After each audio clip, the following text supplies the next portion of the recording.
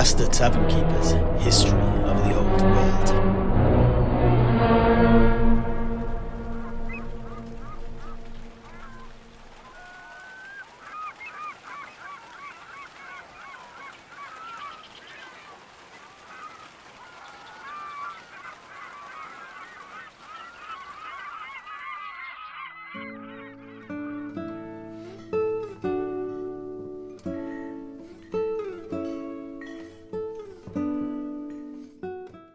So, before arriving at the Great Pillar of Og-Agog at the Midsummer Throng, where had you been? You said you were travelling south along something you called the Lost Road. Ah, yes, that's right. We had just left the morass of permanent tents, sod huts, and other such dwellings that make up the largest settlement in all of Albion, Bol-a-Hat, just to the north of the pillar. We'd also had a run-in with Bollogs and the mercenary giant known as Markle Grimmack. What? The Markle Grimmack? He of the tragedy of Macbeth fame? He's real? He most certainly is, and a most nefarious troublemaker to boot. Oh, please, tell us more. As you know, it is my favourite play. Of that fact I'm most aware. But first a little bit about Bol-a-Hat, methinks. Now, this sprawling settlement has the greatest density of people in all of Albion, but it's not dissimilar in nature to the tent city that has spontaneously sprung up to surround the games at the Pillar of Og-Agog. But whereas that was temporary, existing just whilst the festivities were being held, the tent city of Bol-a-Hat is a permanent feature and a very different beast. Something like a cross between a city and the scene after some kind of natural disaster. Now, across most of the island, the people still dwell in caves, but before you start conjuring up images of near-naked primitives, huddled around the barely burning fire, picking grubs and lice out of each other's hair, it's not like that. And there are some very good reasons why we still live in caves. Albion has become an extremely dank, damp and dangerous place, as we touched on earlier. For on vast tracts of Albion, there is little solid land, apart from the rocky crags that sit like islands between large stretches of peat bogs and wet fens. This is far from ideal terrain for extensive building projects, let me tell you. That doesn't mean it hasn't been attempted, but does mean that they always end the same way. Collapsed, half-buried ruins, swallowed up by some swamp and overgrown by vicious plants. Now, as you know, man craves safety above all other things, and this means that, inevitably it's led the tribes of Albion back to the traditional and extensive cave systems of our ancestors. And the caves are just not big holes in a pile of rocks.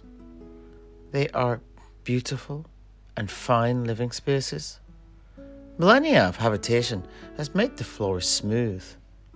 The walls are intricately carved with knotwork, paintings and carvings. Luxurious animal skins and tapestries line the floors and walls, and in the most ancient, sturdy doors, impenetrable gates, and unbreakable portcullises protect their entrances. But what of the castles and other structures described in the tragedy of Macbeth? Did these exist? Oh, yes, and they stood for a generation or so before they too sank into the bogs, fens and swamps that dominate East Albion and were abandoned. To be honest, it's a bit of a repeating cycle in my homeland that tends to go like this. The population of a successful tribe expands until it outgrows its old cave system, and the fight for living space erupts once more. Normally at this point, some inventive soul will start to create buildings and the like, and the tribe's settlement will expand beyond the caves. This will then continue until disaster strikes. More often than not, disease rears its ugly head in the cramped conditions and decimates the population. Sometimes, though, a storm destroys all the tents and wooden buildings, or, under the damp conditions that prevail on the island, they simply rot away quicker than they can be repaired. Very occasionally, a settlement will be destroyed by a bloodthirsty monster from the depths of the wilds, drawn to its prey by the easy pickings that such flimsy structures provide. But this does not stop some very impressive larger buildings from being constructed, though, such as the castles built by King Dunco and his father in East Albion, being the most recent, perhaps. They were apparently inspired by the mysterious citadel of lead in the north, which the king's father had seen in his youth. But more on this later, eh? To be true, though, this kind of innovation is rare. For the fate of each of these types of structures, too, is always the same. They always collapse under their own weight due to the unstable earth beneath their foundations. And so, after the fall of each of these stabs at civilization, everyone once more returns to the caves, chastened and swearing off the evils of progress, and the cycle starts again. Just as the old philosopher Rodbert of Ostland once said, barbarism is the natural state of man. It is civilization that is unnatural, and merely a whim of circumstance. That is why, ultimately, the barbarian will always triumph over the civilized. Oh, yeah. Typical Ostlander. So dour, so fatalistic. With wise men, such as that in the Empire, it is little wonder that we are at war with ourselves. Alas, you may be more right than you know. But, sowieso, perhaps we should let the Master Alchemist continue before we become embroiled in a conversation we cannot easily extricate ourselves from, Master Tavern Keeper. Yes, a very good point. There is much to discuss there, but now is not the time. Please, Sedrik, continue. If you're sure, in that case I'll get back to Bol-a-Hat. Here, the Albionites have once more begun their steady scramble up the muddy slope of civilization. As usual, the population had outgrown the complex cave system that honeycombed the crags in that area, and vicious fighting had broken out between rival families as each battled to secure the safest living space. This shortage led to one inspired inhabitant deciding that they would make their own abode away from the caves, and from there sod huts and animal hide tents spread like mould and lichen over a fallen tree trunk. Anyhow, when we, the entourage of the venerable Truthsayer Marbin, arrived at the northern outskirts of Bol-a-Hat, it was, of course, raining. 'Tis Albion, after all. Even during high summer, as it was then, it still rains most days. I'll never forget the approach, though. It was the smell that hit us first. The breeze was blowing from the south, and with it came the most peculiar mixture of odours. Primarily it was the smell of burnt wood and peat, but also sweat, cattle, urine, alcohol, and a plethora of other things I could not place. It was not pleasant. Soon after, the mist parted and revealed the bustling sprawl of Bol-a-Hat. It was a strange sight, resembling fallen autumn leaves that had been swept up into a pile.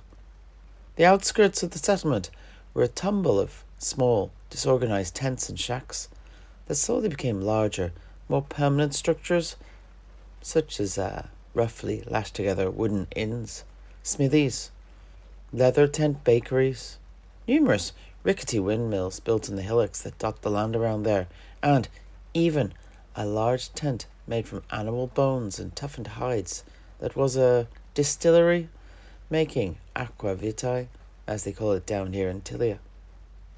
The shantytown near the city were separated by timbered tall houses along each roadside. Now, trade has become the norm in Bol-a-Hat. This is unusual, In Albion, everyone is usually very self-sufficient, but such things are obviously impossible in such a place as Bol-a-Hat. Primarily, it is the barter of meat for food and furs for maintaining the tents, in exchange for tools and weapons made by the numerous blacksmiths that have taken up residency there. Trading like this is unfamiliar ground for many Albionites, and this often leads to frustration and outbursts of violence, with merchants more often than not bludgeoning each other to death as opposed to amicably exchanging goods. Such are our ways, though. Anyhow, at the very centre of this bumpity-bump metropolis were the largest tents, each resembling a gigantic upturned bowl. These belonged to the nobility and war leaders of Bol-a-Hat, and were made of the best materials and constantly guarded by the hearthguard of the tribe. This trend to live in tents has left the caves all but abandoned, though, with only traditionalists and outcasts now frequenting the chambers, which were once the lairs of chieftains and princelings. On that particular day, it was to the actual chieftain of Bol-a-Hat that we were headed. It is expected that each Truthsayer that passes through the city pay their respects to the ruler of Bol-a-Hat, the Unger, meaning something like a big woman in Reichspiel. The Unger at the time was Cartimandua. She was actually having a rough time with it back then, having fallen out of favour with a number of her nobles after divorcing her popular long-time husband, Venat, and marrying his handsome armour-bearer, Bol-a-Hat, with the former fleeing into exile soon after. But this was not the end of that particular story, as we were soon to see. We eventually came to the outskirts of the city. The tracks leading into it were treacherous and boggy, covered in thick, stodgy, muddy puddles, some coming up to your knee.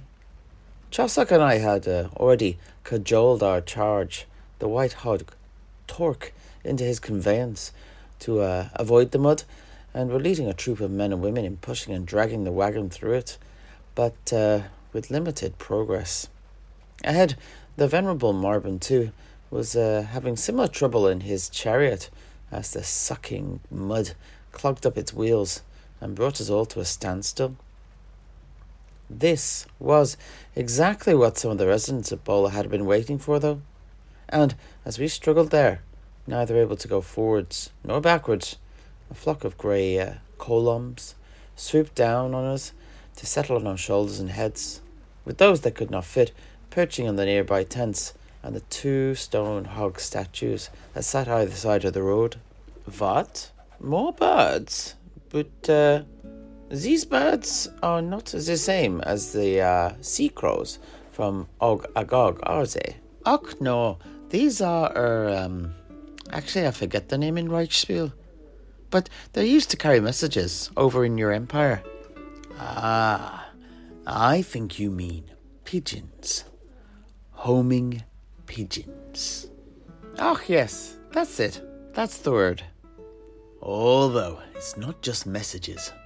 When I was at the University of Nuln, Professor Johann Veit, the Elder, a descendant of the school's founder, Sebastian Veit, had been experimenting with training some of them to carry small balls of black powder to drop on the enemy.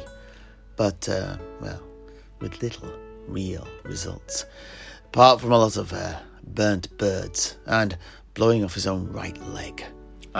Yeah, I've seen the Skaven try such weapons with similar success. When we rescued the guildmaster, Aulich Rinkeltras, one of them tried to lob an exploding gaseous glass ball at us, but it shattered over his head, and after the green miasma had cleared, all that was left was a dead rat who'd drowned in his own blood. And good riddance. But anyway, sorry, Sedrik, please continue. Thank you. Well, normally we Albionites take great delight in their coming, as they're considered quite the delicacy, but at this very moment they were simply a great irritation, flapping this way and that, and cooing incessantly. But as quickly as they had come, they fled, as a familiar roar echoed out over the tent city. Bollocks! I looked towards the old booming voice and saw the giant, mighty Bollocks, lumbering through the tents, randomly grabbing ones that took his fancy by the roots and flinging the tent covering into the air to reveal what was within. It appeared to be fun to him. When he found food, he wolfed it down. When he found something shiny, he shoved it down his trousers. But if he saw something that he didn't like, well, he'd yell and bawl and then jump up and down on it. And as we stood there, transfixed by the sight, a stream of young men and women flew past us, screaming in a panic. For you see, Bol-a-Hat has many more young people than many places in Albion, due to its fast-paced lifestyle and opportunities for novel experiences. But this means that many were not used to seeing a giant running rampant.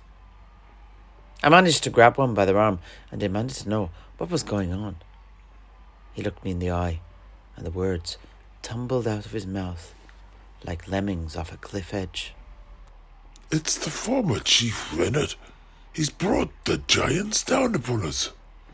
He wants revenge against his former wife, the Unga. And as I looked, I could see men carrying long poles onto which large slabs of meat had been attached, trying to entice Bollocks away from his game of whip the roof off the tent and towards the centre of the settlement, the seat of the Unga. I turned back to the man and asked, "Oi, you said giants. I can only see mighty Bollocks." But before he could say any more, I got my answer as another voice boomed out across Bol-a-Hat. Bruise! I peered towards its source, but I couldn't see anything through the smoke and mist. The man I'd been questioning took the opportunity to slip my grasp and rejoin the fleeing mob. It didn't matter though, for all at once all my questions were answered as out stepped the infamous drunken giant, Markel Grimmack, the bane of Durgal Hill. He too was surrounded by a gang of men, although these carried kegs of mead instead of meat. The giant was staggering about, clearly intoxicated, indiscriminately swinging his horn-topped club around, killing anyone within reach and obliviously trampling the tents and their occupants underfoot. More booze! So, it was no hyperbole in the play. Markel Grimmack really is as drunken as he was portrayed. Ach, you don't know the half of it. The tales of his drunken antics are widely told. There was a time he got stinking drunk and knocked over an entire henge, leading to a storm of magic, wreaking havoc over Muddy Point and causing giant crabs to rain down all over the country. Another time, he passed out on a beach up north, only to awake to find himself being dragged out to sea by a hungry mealworm. The worm didn't last long after that, though. And finally, we have the tale of him getting roaring drunk and having his wicked way with the cattle of Cooley, something best not gotten into too deeply. Suffice to say, although most of the cows made a full recovery, the great bull Whitehorn still walks a bit funny. Anyhow, upon seeing the pair of giants rampaging through Bol-a-Hat, the venerable Marvin immediately summoned his two best giant whisperers forth, the venerable Cengus the Younger, and my own mentor, the venerable Bede. He sent Cengus to deal with Bollocks. The family of this particular Truthsayer had had a long history with old Bollocks. Both his great-grandfather, Hengist the Elder, and his own grandfather, Hengist the Younger, had accompanied Bollocks on numerous adventures up in the Beast Peaks, and it was his own father, Cengus the Elder, that had witnessed Bollocks fight against the sea monster Grabadil, up on Giant's Causeway. His son too, another Hengus, was training to be a Truthsayer, but was a couple of years younger than me, so I didn't really know him. The other Truthsayer was my own mentor, the Venerable Bede, a renowned giant speaker. It was he that had finally diffused the feud between the brothers Dong and Cactor a few years earlier. He was also a dear friend, as was my teacher. At the Venerable Marvin's command, he raced to my side, embraced me, and whispered in my ear, "I trust you. Whatever you choose, I know it'll be the right decision." It was the last thing he ever said to me. With that, he held up his staff of light and began to march towards Markle Grimmock. Out of the corner of my eye, I saw Cengus do the same as he approached Bollocks. Although I couldn't hear it over the screaming crowds still fleeing, I knew each was chanting, and I saw both their staffs light up in unison. Suddenly, the two giants became still and docile. The old chieftain Venet's men also stopped and drew their weapons, but on seeing the two Truthsayers, sheathed them again and faded away into the morass of people.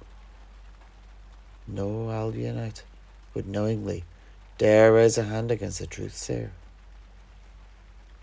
I then saw both the Venerable Cengus and the Venerable Bede begin to lead the pair of giants away from Bol-a-Hat. Bollocks off to the west, and Markle off to the east. I never saw either of the men nor the giants again. Once the two giant whisperers and the chargers were out of sight, the Venerable Marvin addressed the remainder of his entourage. "We were never here, and we never saw anything. Now get me to Og-a-Gog." Unfortunately, we weren't able to get Torque's conveyance and the Venerable Marvin's chariot out of the mud though, and so my fellow student, Murchard, conjured up some fire and incinerated them both, whilst the rest of us prepared to circumvent Bol-a-Hat and rejoin the lost road south. My goodness, the more I hear about these giants of yours, the more they intrigue me. But there is one thing that intrigues me yet more. What is this tragedy of Macbeth you both keep referring to? I know the name, but I do not know the story, I'm afraid. Ah, well, that must be remedied. But, Master Tavern Keeper, would you hold on to your horses there for a moment? Before we recite the entire scripts of both players, why don't I go one better and give you both the full story of King Dunco and his murderer, the vicious Macbeth, as it happened in reality? Oh, but what? Really? You know it? This is a special occasion indeed. In that case, I think it's time to break out a few bottles of the seasonal mulled wine, raid the tavern's stash of cheese, and fruitcake, and make ourselves comfortable. Just a few moments, please, gentlemen.